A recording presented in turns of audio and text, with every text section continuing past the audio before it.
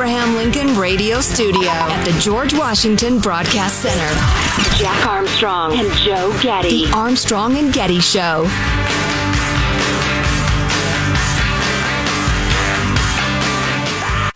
World champions, another decisive and historic victory, a $24 million settlement that aims to right wrongs and forge a new future for women's soccer.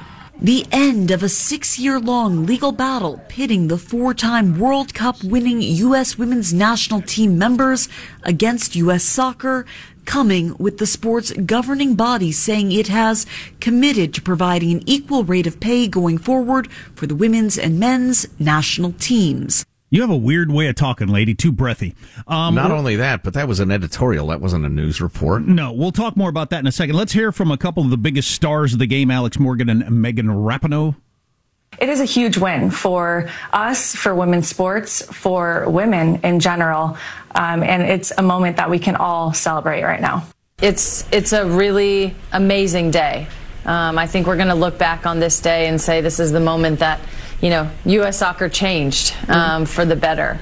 Okay, so back to the editorial that was a news report with this person talking about, righting wrongs. Righting what wrong?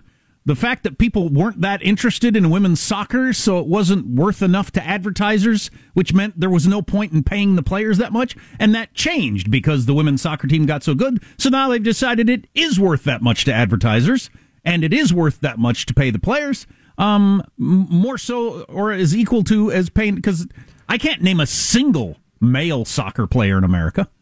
I don't know. It's always seemed like such obvious economics to me. If enough people watch it, the players will make more money. If they don't, they won't. The end of the story. Well, that's not the end of the story, though. It's even more complicated, and luckily it's kind of in favor of the argument you're making. The women, and I remember this from the last time we talked about this, I don't have it at my fingertips, but the women on the soccer team, they negotiated a number of things which they considered very, very important that aren't of monetary value, but are a factor. They wanted more people on the squad. They wanted more of the gals to keep their jobs, which is a very woman thing to do. They wanted, benefits to do with family leave and stuff like that. They just wanted other things, and they accepted more money. The idea that because a negotiation got settled, that it's righted wrongs and made clear that the evil has been overcome and American soccer, U.S. soccer has admitted something. No, they had employees who were pissed, thought they weren't getting a good enough deal. They had a long, ugly negotiation with them, and then finally came up with a number that both could live with. I mean, that's all that happened. And I assume that they got to a higher number because women's soccer is popular enough that it draws enough advertising that it's worth it to pay them that much. If it wasn't, they wouldn't. Is this going to expand to other sports? Many hope so. I can give you an example of the highest paid contract for WNBA. You look at a player now, and arguably the highest paid contract is $150,000. Most of these women, Jake, then have to go play overseas when their season is over to make perhaps maybe $1 million. And while that sounds like a lot, imagine working, 10 months out of the year with very little time off, and it's unfair. Okay. So they're trying to extrapolate this to the WNBA. Well, here's the big difference, as I already said. Women's soccer is bigger than men's soccer in terms of attention and eyeballs, at least from my observation in recent years. I don't know anybody who watches the WNBA, and the men's NBA is one of the biggest sporting things on the planet. Yeah, that was Carrie Champion, whose work I don't know, seeming to make the case that it's not clear what she was even arguing for. That clip wasn't very informative. Was she hinting that WNBA players should be paid more or equal to NBA guys, or what? Yes. Really? Yes. That the disparity in pay between men in the NBA and women in the WNBA is somehow like orchestrated by who to just punish women basketball players? It's sexism. It's paternalism. By the way, I gotta dispute it at least a little bit, the whole women's soccer is bigger than men's soccer thing. I mean, in terms of attention in the U.S. and what we hear about, maybe, but it's a giant global business, the whole World Cup circuit and the rest of it. I mean, it's an enormous business, and I'm pretty sure the men's game is I'm sure globally, and there's revenue sharing and stuff like that. Worldwide, without a doubt. But in the United States, I've heard way more about women's soccer over the last 10 years than men's soccer by far. By the U.S. women's team versus the U.S. men's team. But, yeah, they're not dividing buzz, though. They're dividing revenue. And I'm saying the revenue for the men's game is ginormous. But, I don't know. I don't understand. I don't know anything about this. I don't know how they structure the advertising. But if you put on in the United States, if you have the women's soccer team on NBC, you're going to get way more advertising revenue than you would for the men's game. You'd have more eyeballs anyway. I don't know how they structure the contracts. Okay, fine. I assume. That's interesting, but it's a global business is what I'm saying. So, it's like saying that of, Ford, for instance. In the U.S., they're smaller than GM, but globally, blah, blah, blah. So anyway, I wish the WNBA players luck getting LeBron James-style deals. I asked this question completely honestly and not like trying to insult anybody. How does anybody with an 8th grade education or above not understand that?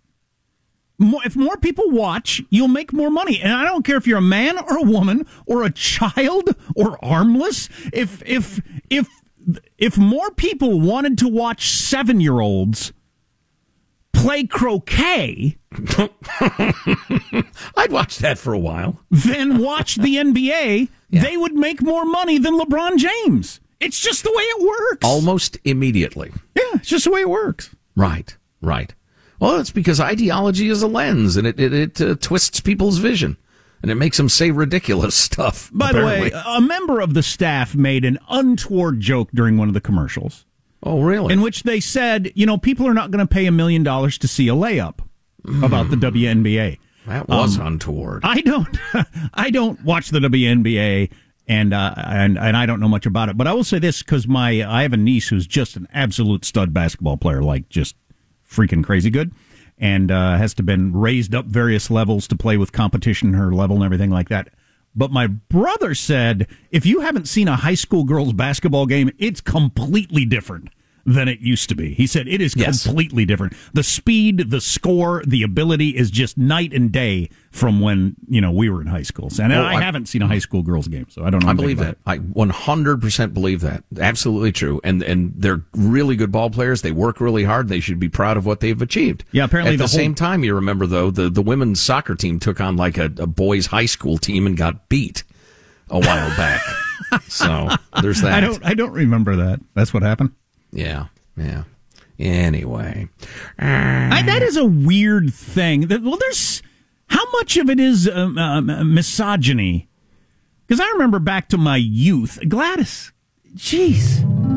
You know what? She and the other old woman who plays the organ for Mailbag, they formed a union. Oh, Mabel? You mean Mabel? Mabel and Gladys. And now you can't get them to do anything. They're now unionized, and she doesn't pay attention because it's hard to fire her. It's really hard to fire her now. Wow. We could get another World War I veteran who can play the harp. Biden's America. Huh? So Gladys playing the harp. What was I doing? Oh yeah, I was thinking back to my high school years. The gym would be empty late afternoon for the girls' high school game. That was from like 6 to 7. And then people would start filing in toward the end of the girls' basketball game, talking and everything like that, not paying attention to the game while it finished up. And then the gym would be packed for the boys. Misogyny. That's right.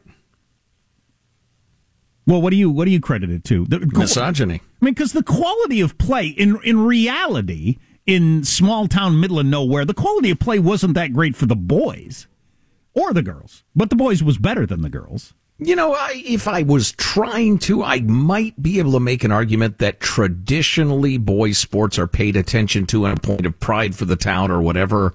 And that's just based on paternalism or misogyny or sexism or something like that.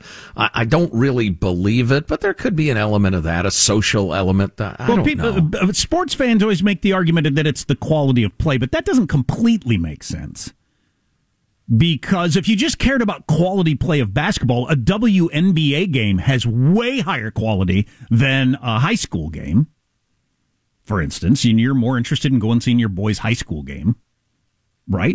Yeah, that's an odd comparison, though. I mean, I see what you're saying, because if it's my kid, that's different. Yeah, that's true. I don't go to random high schools to watch basketball, period. Right, choosing that over a WNBA game, for instance. I do remember my school, tiny town, middle of nowhere. The girls, did they win this? I think they won the state golf tournament. The girls' golf team, and the scores they shot on the same course that we were practicing on were just shocking to us how high they were. As the boys, it was like, really? Wow. That makes you state champion? That score? Wow. There's no need. This is making me uncomfortable now. If trans had been a thing back then, I'd have done it. I'd have gotten onto the girls' team. Could have been the state champ. Could have been somebody. Could have been somebody. Could have changed my life. Not the S-storm that it is now. Final note, and I'd have been like Uncle Rico. I'd have been the high school girls golf champion. Napoleon Dynamite reference, if you need one. It went early in my radio career when my salary was $800 a month. Lucky.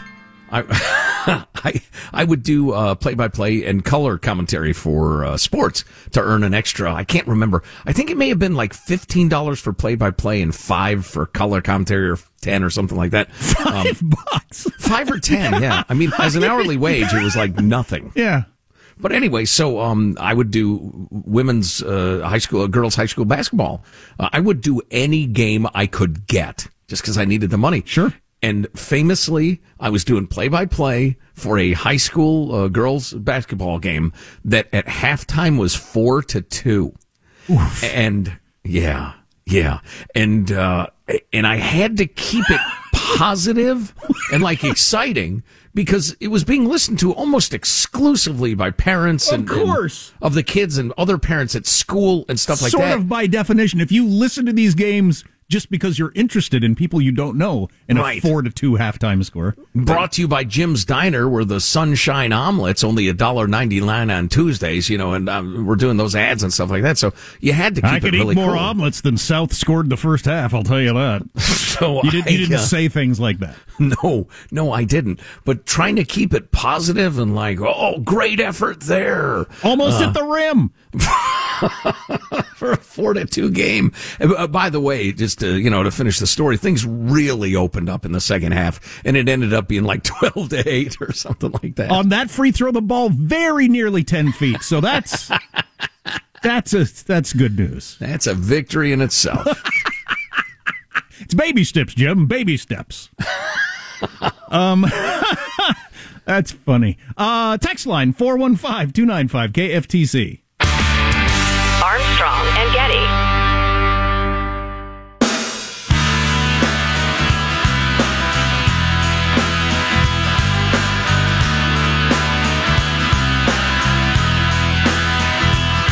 The Armstrong and Getty Show.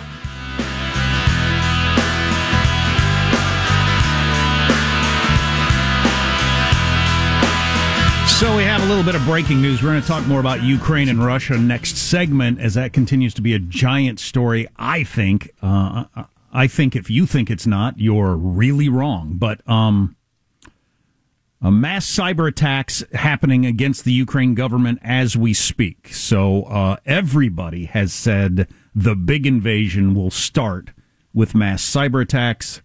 Mass cyber attacks are going on government websites in Ukraine right now. The only reason I'm not certain this is the beginning is because there have been mass cyber attacks. The biggest cyber attack in Ukrainian history happened a week ago.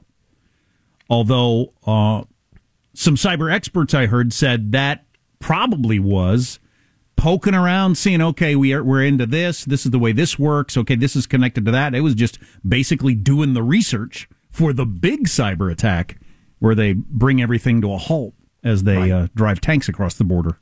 Yeah, exactly.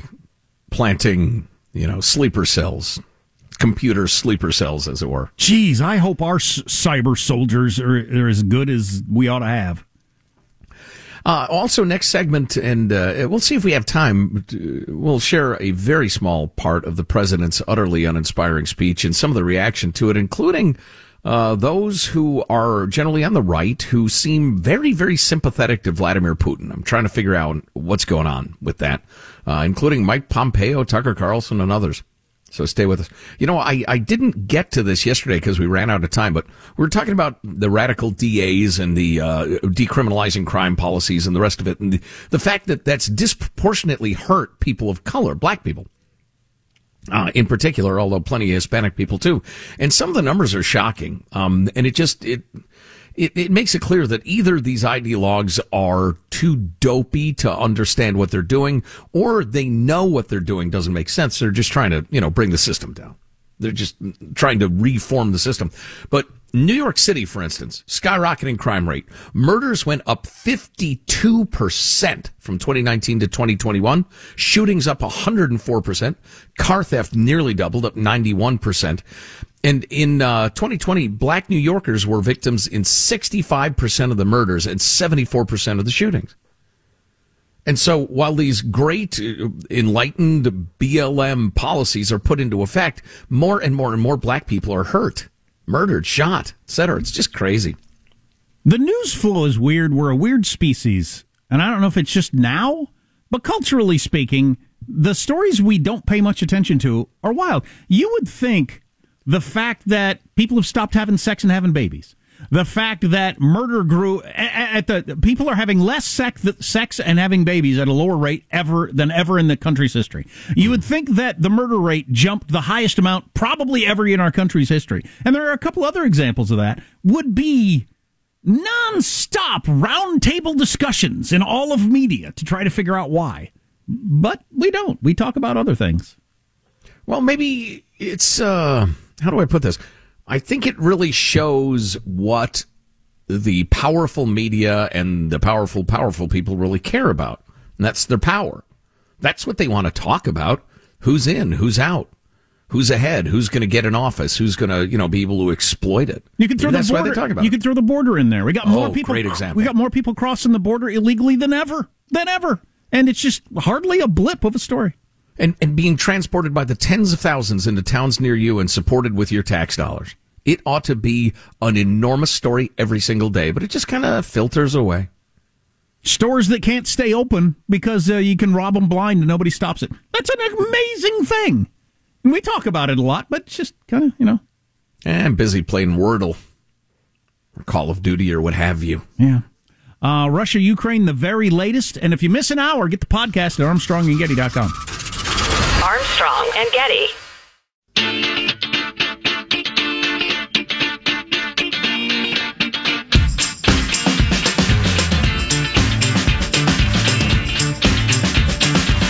The Armstrong and Getty Show.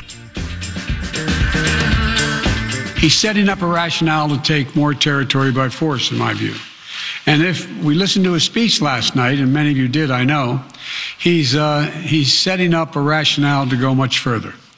This is the beginning of a Russian invasion of Ukraine, as he indicated and asked permission to be able to do from his Duma. Yeah, the old Duma. So our president gave a speech yesterday. Apparently, I got the news alert. I thought, what the heck, I'll flip it on. It was like most of his speeches were. He announced various sanctions of various significance. I just kind of like this clip because it's so Joe Biden. Clip 33, Michael. Who in the Lord's name does Putin think gives him the right to declare new so-called countries on territory that belong to his neighbors? This is a flagrant violation of international law and demands a firm response from the international community. Well, they asked one of Putin's spokespeople, what did you think of the president's speech? And he said, we didn't watch it.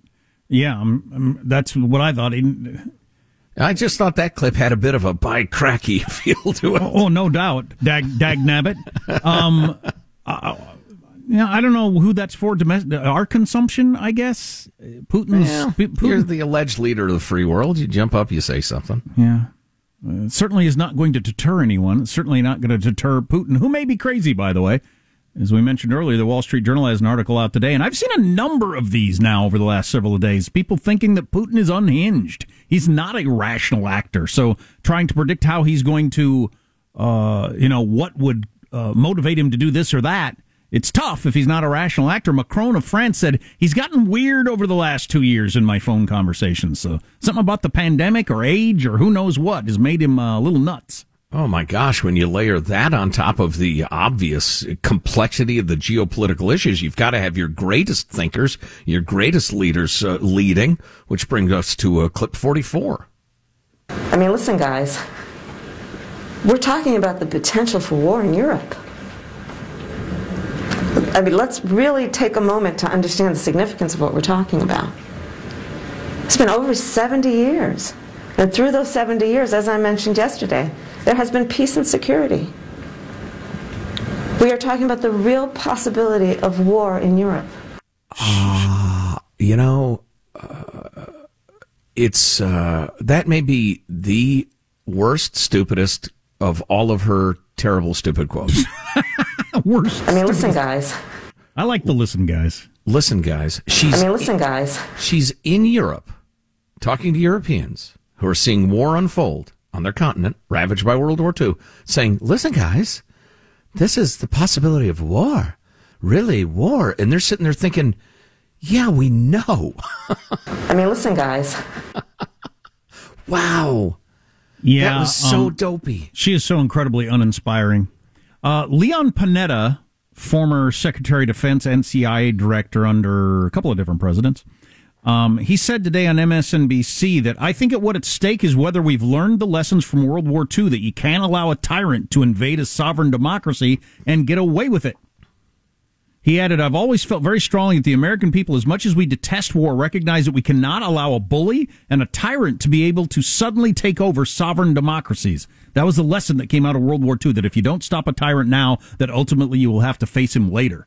I don't know if he was asked specifically about, U.S. troops, but he sounds like a guy that could justify that there. Yeah, don't end on the ... there. You got to say, therefore we should, which is where it gets really tough. Yeah, no doubt. That is where it gets difficult. I had one more thing I was going to say. The best point I've heard on this in the last couple of days is that former ambassador to Russia under Obama, who's shown up on all the shows. He's a really interesting guy and knows a lot about it. But he said, look, Putin has launched 4 wars in the 22 years that he's been president of Russia. He attacked Chechnya in 1999. He went into Georgia in 2008, Crimea, Ukraine in 2014, Syria in 2015, and he's won all of them.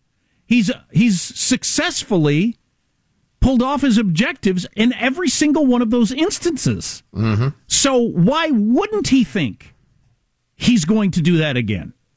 I think he is.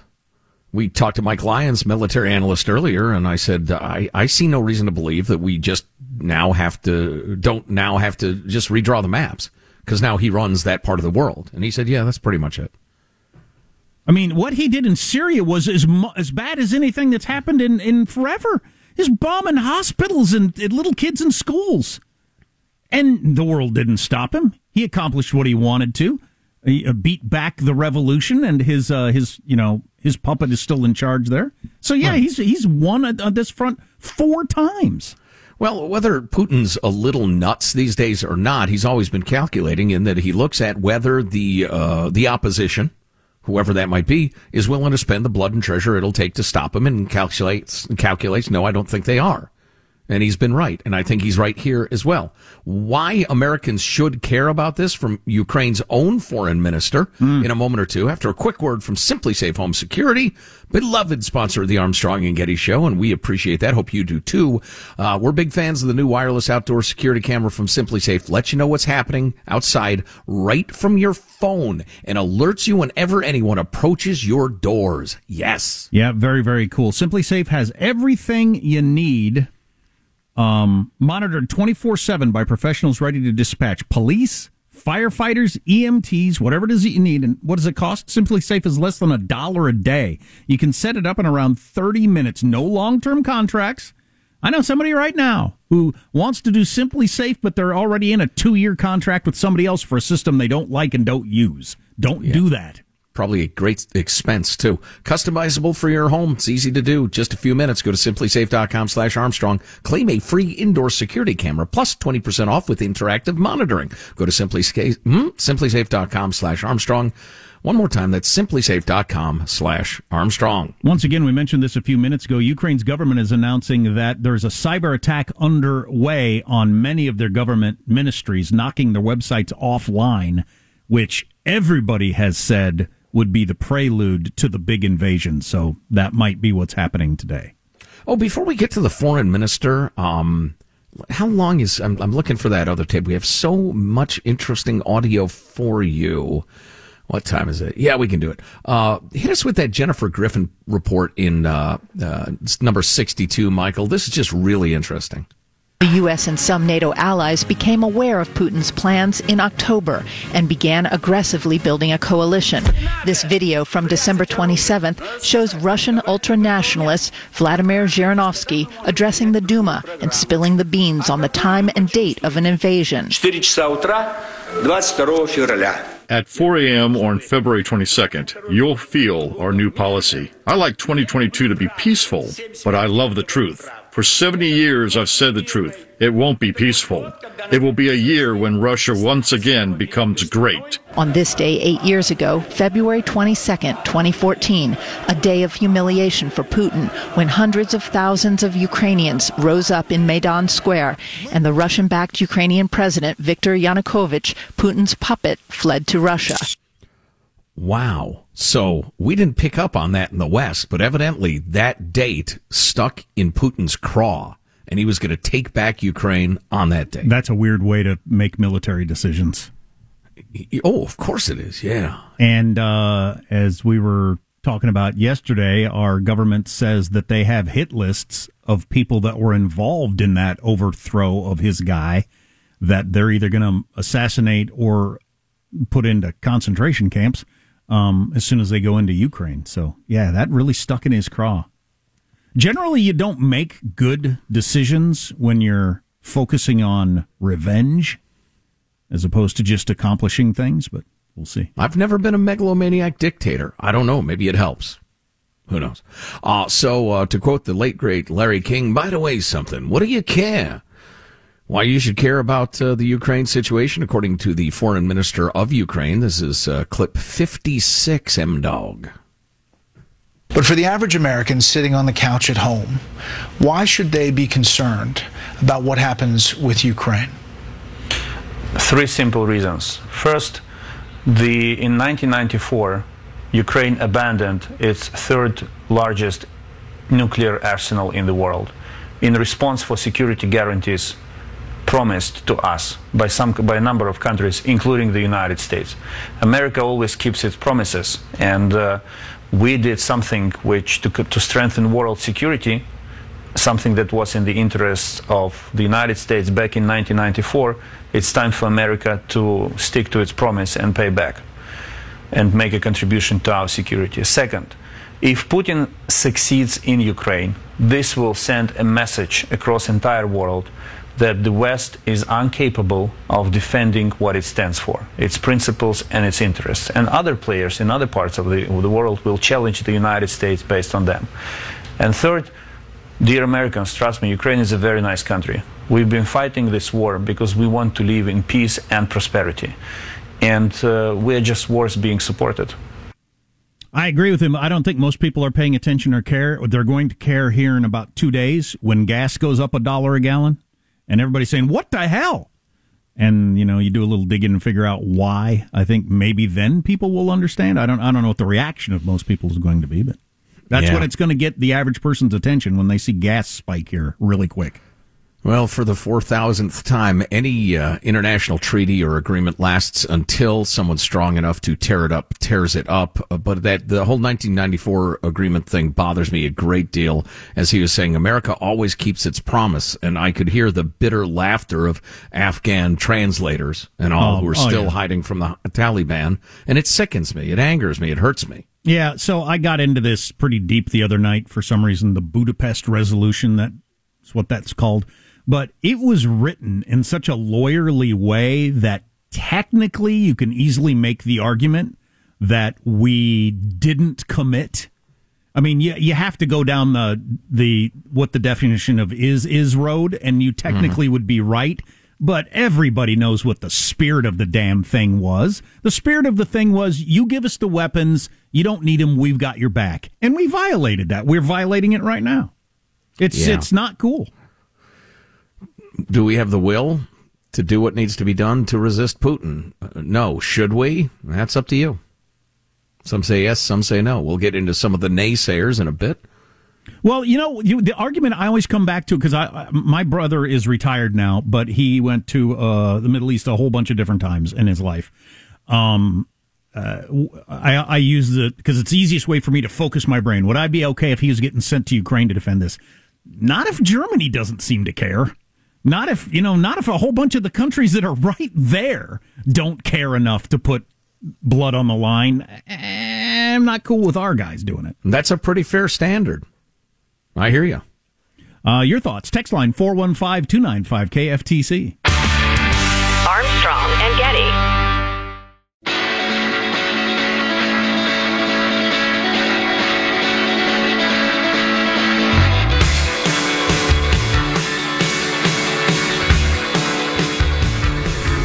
The Armstrong and Getty Show.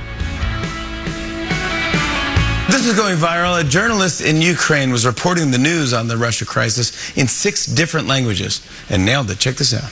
There's been a war with Russian-backed forces. Würde sich schon ein gewisses und der Krieg gewinnt. E mañana aqui en Kiev con el presidente Moscovo prendió annuncio de retirada. La guerre semble probable. C'est aussi simple que cela. Und ein Vorwand für Russland in die Ukraine einzumarschieren. Whoa.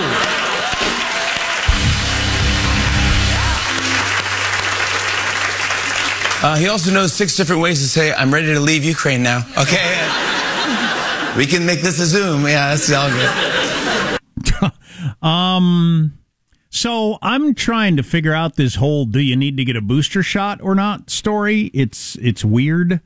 It has become very clear to us that there's a certain segment of society that's in love with masks and vaccines. I mean, you just can't get enough more shots.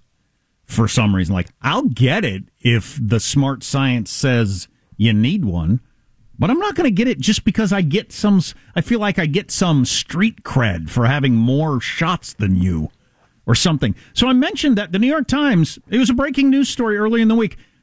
Get a COVID booster. You probably won't need another for a long time.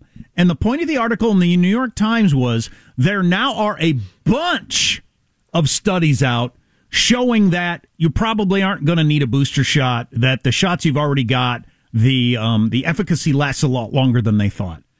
Okay, regardless of the fact that the New York freaking Times, citing multiple studies, ran with that story in recent days, and actually Tim Sandifer compiled this for his Twitter feed yesterday. He put that back-to-back with a CNN story from yesterday. A 4th COVID-19 shot might be recommended this fall, officials say. And then another one from The Hill. FDA considering second COVID-19 booster in coming months.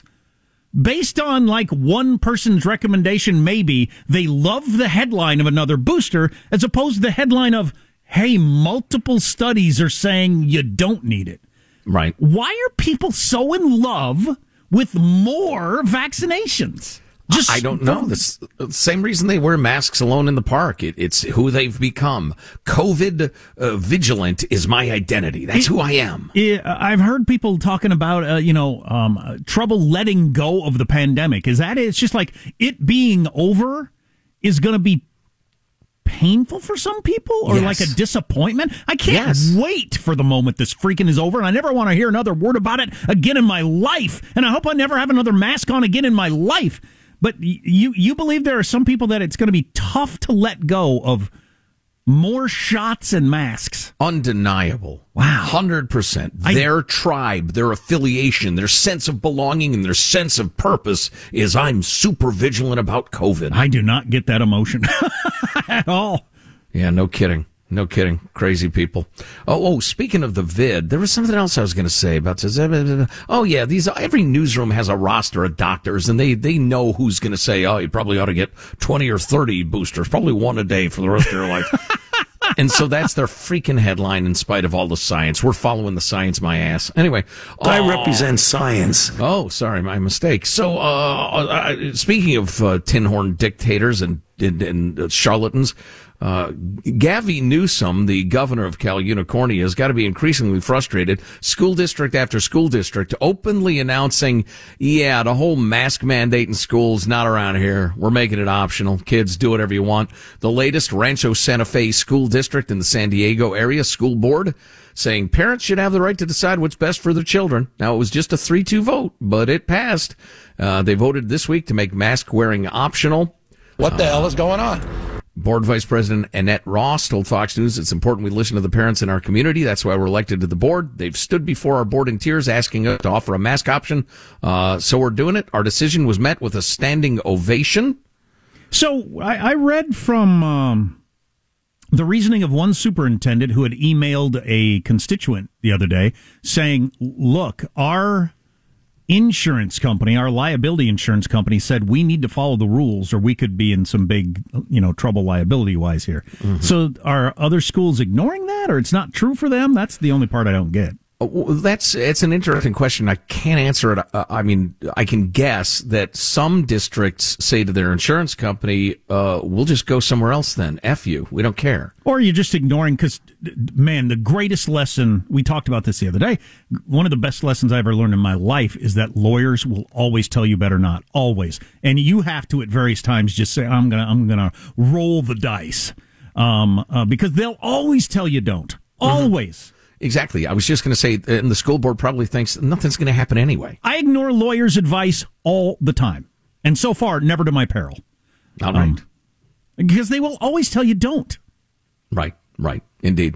So anyway, good for you, Rancho Santa Fe. I think that's fantastic. I've got to believe the idiot governor is aware of this sort of thing. More and more school districts, more and more parents, more and more kids are saying, no, I'm not wearing a freaking mask. There's no reason to in school. And I would encourage you to do it. If you want to do it, do it. Take it off. So weird, though. It's mandated by the state. Public schools, some of them are saying, we're going to ignore it. And then the state doesn't do anything. No, they don't, because they know they don't have the will of the people on their side. Well, they're right. They couldn't do anything. So what is the relationship between the people and their government at that point? I think Gavi and people like him get credit in the bluest of cities for continuing to be part of the vigilant against COVID tribe.